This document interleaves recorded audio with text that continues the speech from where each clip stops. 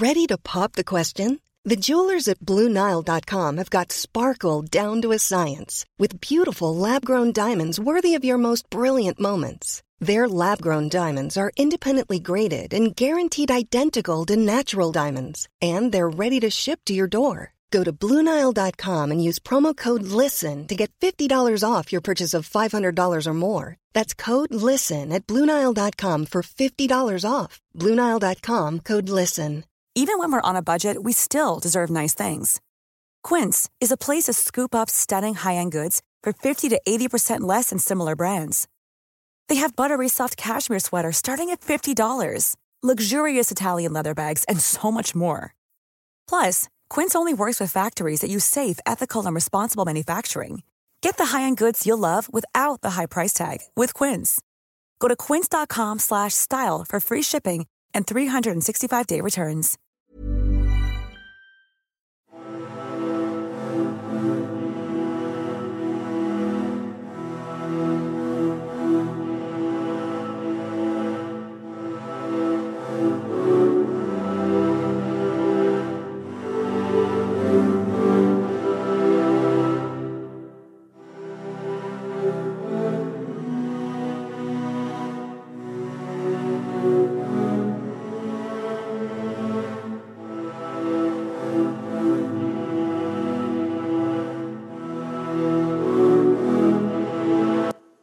Hi there, and welcome again to the Explaining History podcast.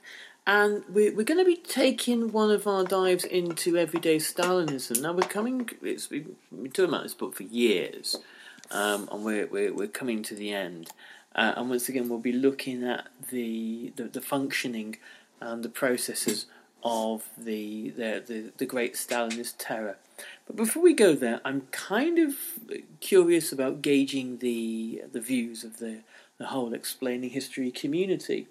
After reading various articles today about the fact that history undergraduate degrees are under threat, not at in the UK, not at the Russell Group universities, Oxford and Cambridge and Bristol and places like that, but at smaller universities with less resources, where probably often students on lower incomes tend to go, and they're being axed in favour of things like business studies degrees, which will no doubt turn out to be the great white elephants of tomorrow.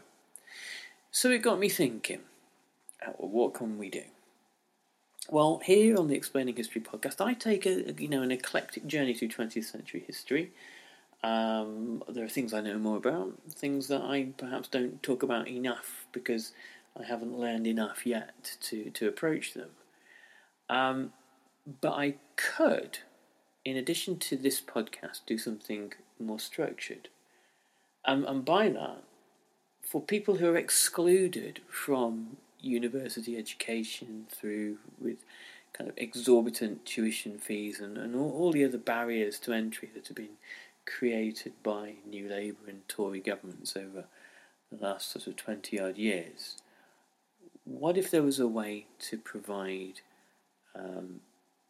the same standard of learning? I mean, obviously we can't issue degree certificates here, but we can try to do everything else. So I'm giving some thoughts, and it'll take a bit of planning, a bit of time, a bit of an effort, to creating, in addition to this podcast, a more structured, modularised podcast and perhaps even video channel on the Explaining History YouTube channel. And we would be doing modules in modern history, kind of an approaches to history module, and then various topics of learning, and hopefully we'll get some guests on as well. If this would be attractive, I mean, I don't want to create tons of content that no one's really very interested in, but if this would be attractive and useful, please message me. You can find me on Twitter. You can message me at nick_shepley@hotmail.com. Or you can get me on the Explaining History website, www.explaininghistory.org. And I'd be really interested to hear some of your views, because we have to we have to make sure that the understanding of the past is not a rich person's hobby. It can't become that. It will be to the detriment of all of us if it does. Okay, so now what I'm going to do is dive into looking at the year 1937. This is the high point of the Great Terror. And so the question with things like the Great Stalinist Terror is always to ask, well, why 37? Some historians say, well, there was kind of this is the sort of the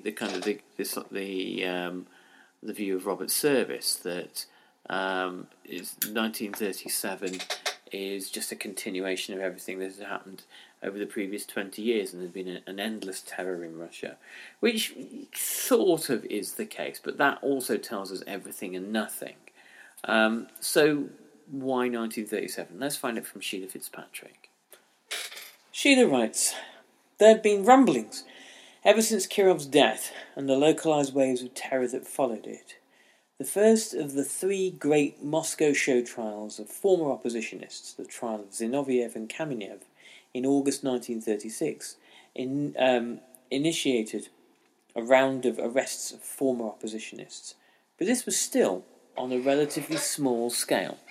Mass arrests in the communist elite and the episode of hysterical witch hunting we now know as the Great Purges began in the first months of 1937, when the January show trial of Yuri Pyatakov and other former communist leaders for counter-revolutionary wrecking and sabotage, and the bloodthirsty plenary meeting of the Central Committee that followed. Although it was almost 2 years before the terror started to wind down, and Nikolai Yezhov was removed as head of the NKVD, the whole episode was long remembered by Soviet citizens as the year of 1937. So 1937 in Soviet memory has a certain kind of dark talismanic power. The three trials had a strong structural resemblance to the show trials of the Cultural Revolution, the Shakti trial of 1928 and the Industrial Party trial of 1930.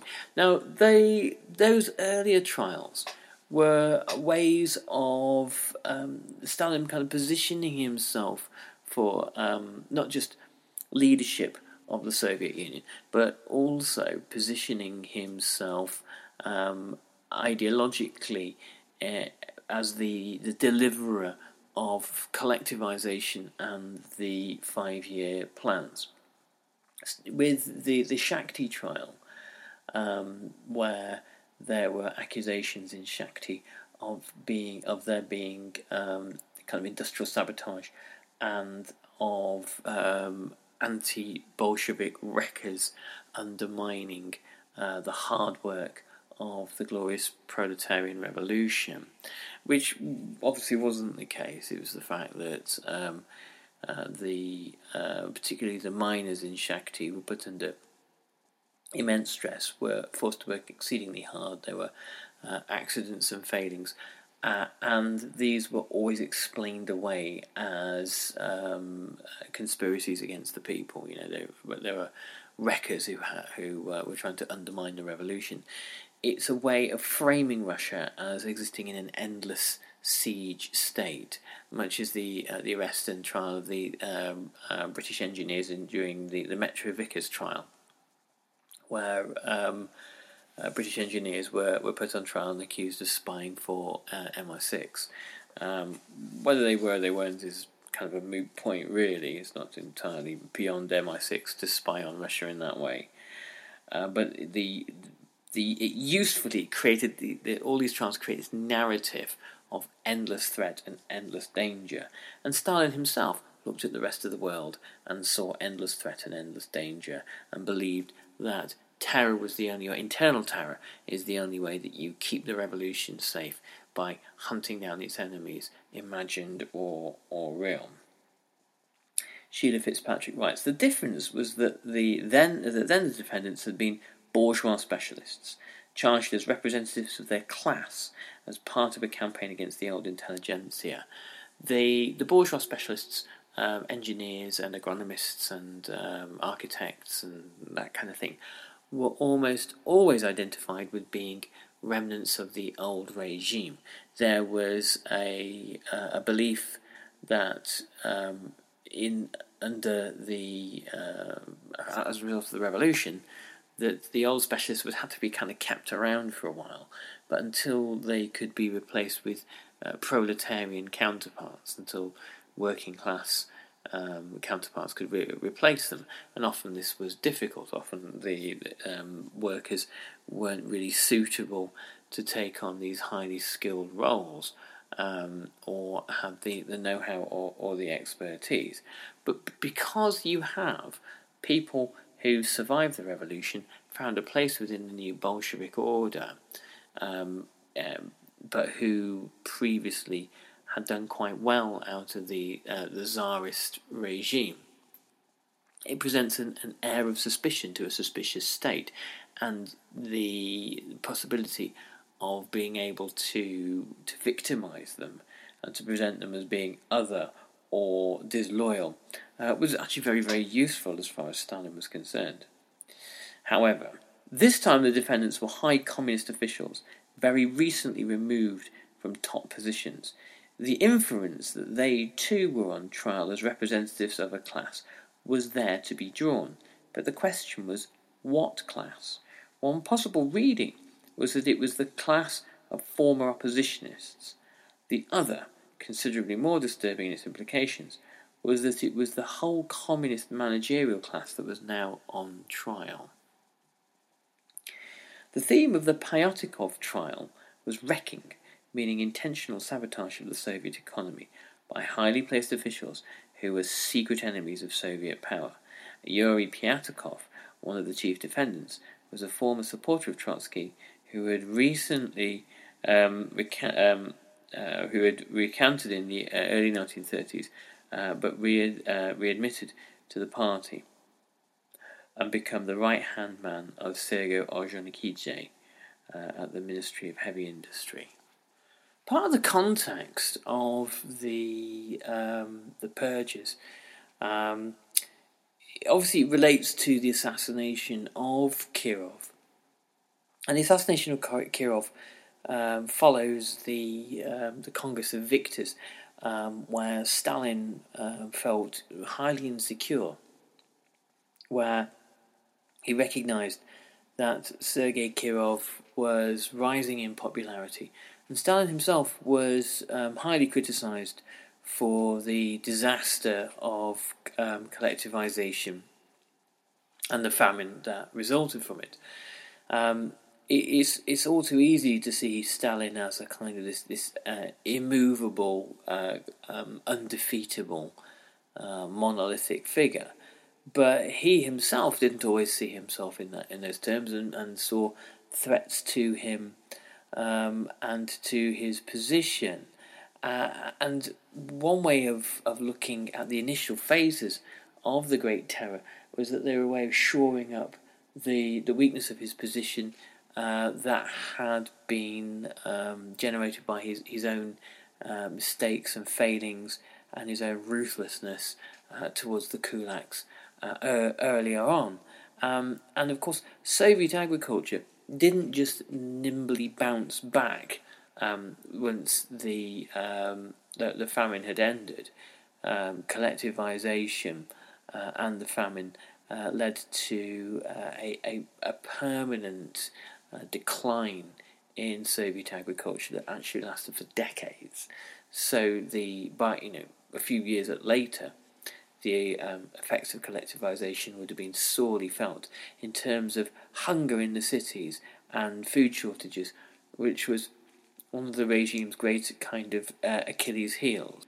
Pyatakov was accused of treason against the country, espionage, committing acts of diversion, wrecking activities, and the preparation of terrorist acts. Mother's Day is around the corner. Find the perfect gift for the mom in your life with a stunning piece of jewelry from Blue Nile. From timeless pearls to dazzling gemstones, Blue Nile has something she'll adore. Need it fast? Most items can ship overnight. Plus, enjoy guaranteed free shipping and returns. Don't miss our special Mother's Day deals. Save big on the season's most beautiful trends. For a limited time, get up to 50% off by going to BlueNile.com. That's BlueNile.com.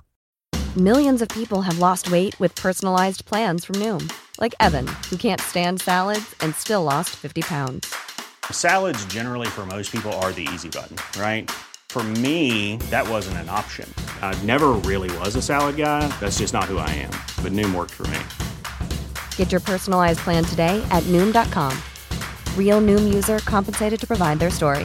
In 4 weeks, the typical Noom user can expect to lose 1 to 2 pounds per week. Individual results may vary. Hey, it's Paige DeSorbo from Giggly Squad. High quality fashion without the price tag. Say hello to Quince. I'm snagging high-end essentials like cozy cashmere sweaters, sleek leather jackets, fine jewelry, and so much more. With Quince being 50 to 80% less than similar brands. And they partner with factories that prioritize safe, ethical, and responsible manufacturing. I love that. Luxury quality within reach. Go to quince.com/style to get free shipping and 365-day returns on your next order.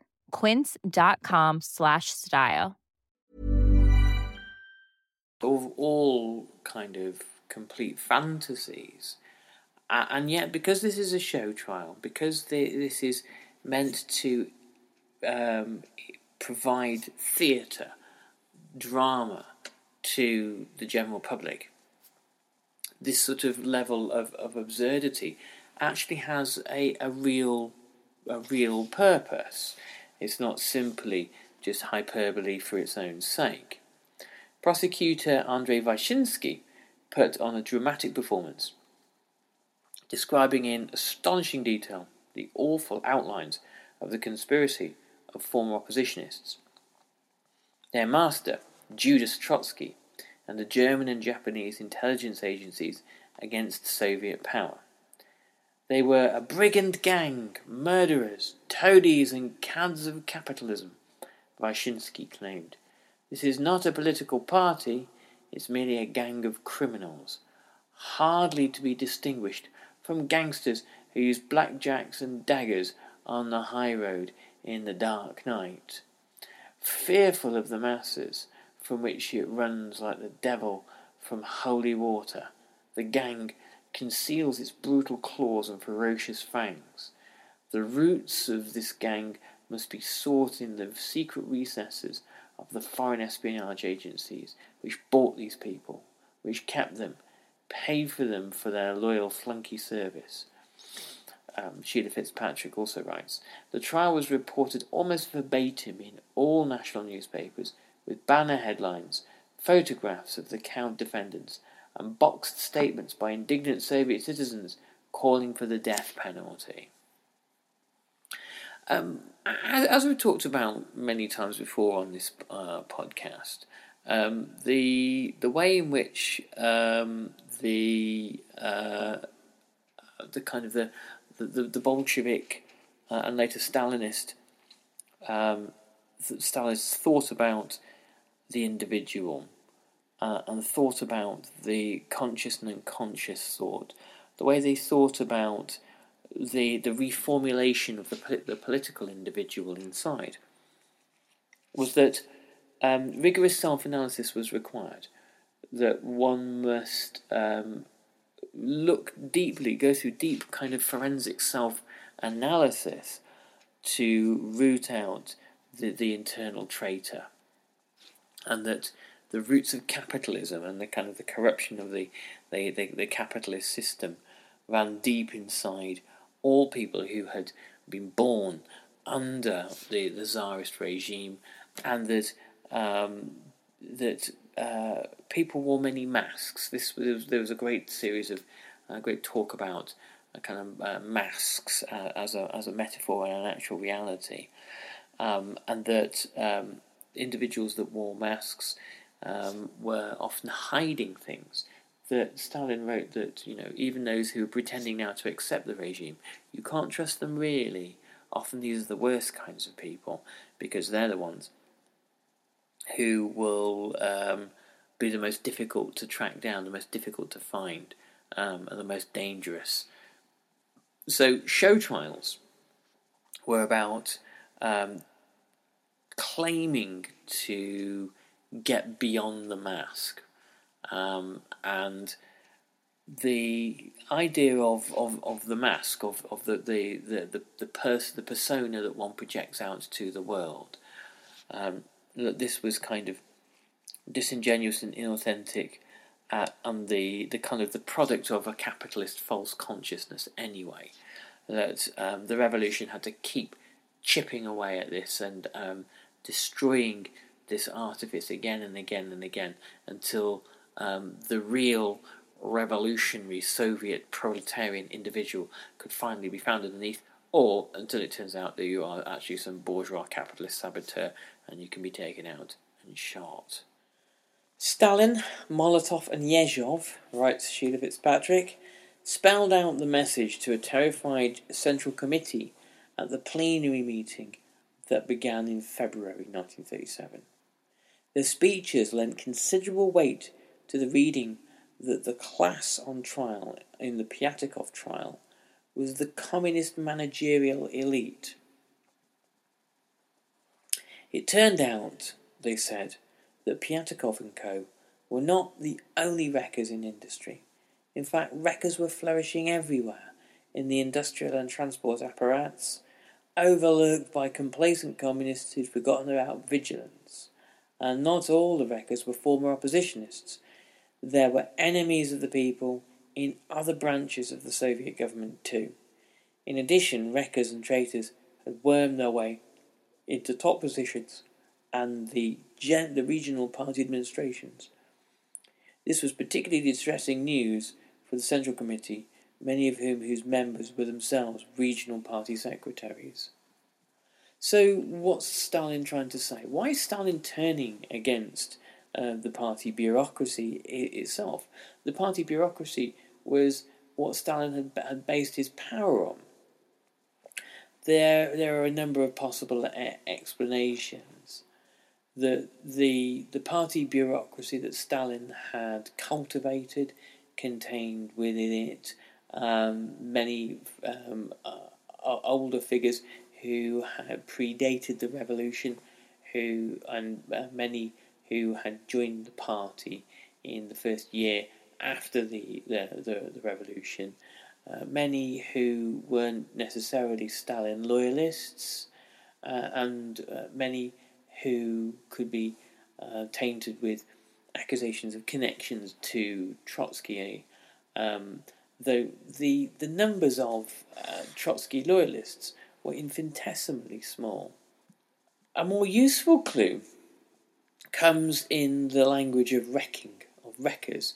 Again and again and again, this is articulated, and it is one way of the regime of Stalin, particularly making up for the shortcomings of everything he's done.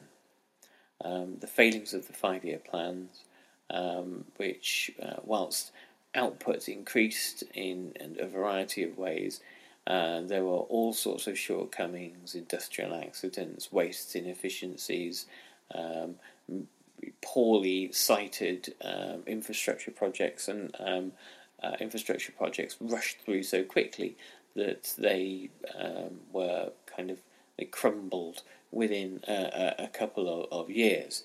And that really was the product of regional and local party bosses acting like little Stalins and using essentially brute force, ignorance and belligerence to terrorise and brutalise projects until they're done rapidly, not necessarily correctly. So kind of a pervading sort of hegemonic Stalinism that pervades the whole regime is one of the key factors why nothing works, or nothing works particularly well. Newspapers were a key means of disseminating Stalinist ideas, and Sheila Fitzpatrick writes, over the next few months the newspapers carried a wealth of startling information about the sins of leading communists in the centre and the regions. These news items usually refrain from stating outright that the subject unmasked as an enemy of the people.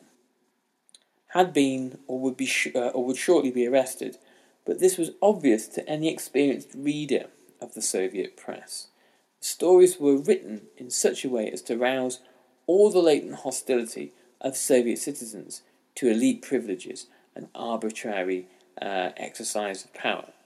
So this is a very kind of skillful and ruthless bit of politics, that Soviet citizens were angry at the party most of the time for the party's corruption, for the favoritism of party members, for nepotism, and for all the other vices that tend to go with kind of established power systems. Stalin was aware of this. He sometimes personally received letters from the general public. I think they didn't use their real names.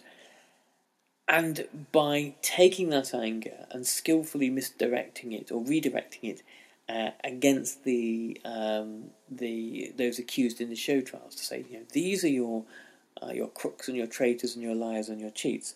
This is why nothing works. These are the people that have been embezzling money and taking more than their fair share.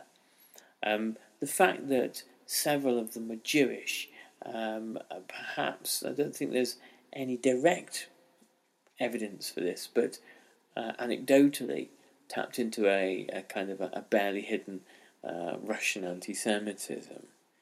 Enemies of the people, writes Sheila Fitzpatrick, had practiced patronage and favouritism, bullied subordinates and been rude to ordinary citizens, developed their own local cults of personality, used state funds to support a luxurious lifestyle of banquets, dashes, cars, and foreign consumer goods and expensive clothes. This is the kind of rhetoric that was coming out in the newspapers, and no doubt much of it was true, but it was probably doubly true of Stalin and his inner circle. The atmosphere of the time, strongly anti-elitist and anti-bossist, was encapsulated in Stalin's toast in October to little people, in which he remarked that leaders come and go, but the people remain. Only the people are eternal. And it was rather like Mao's Cultural Revolution, rather like the way Hannah Arendt described fascism as this alliance between the elite and the mob, temporary one.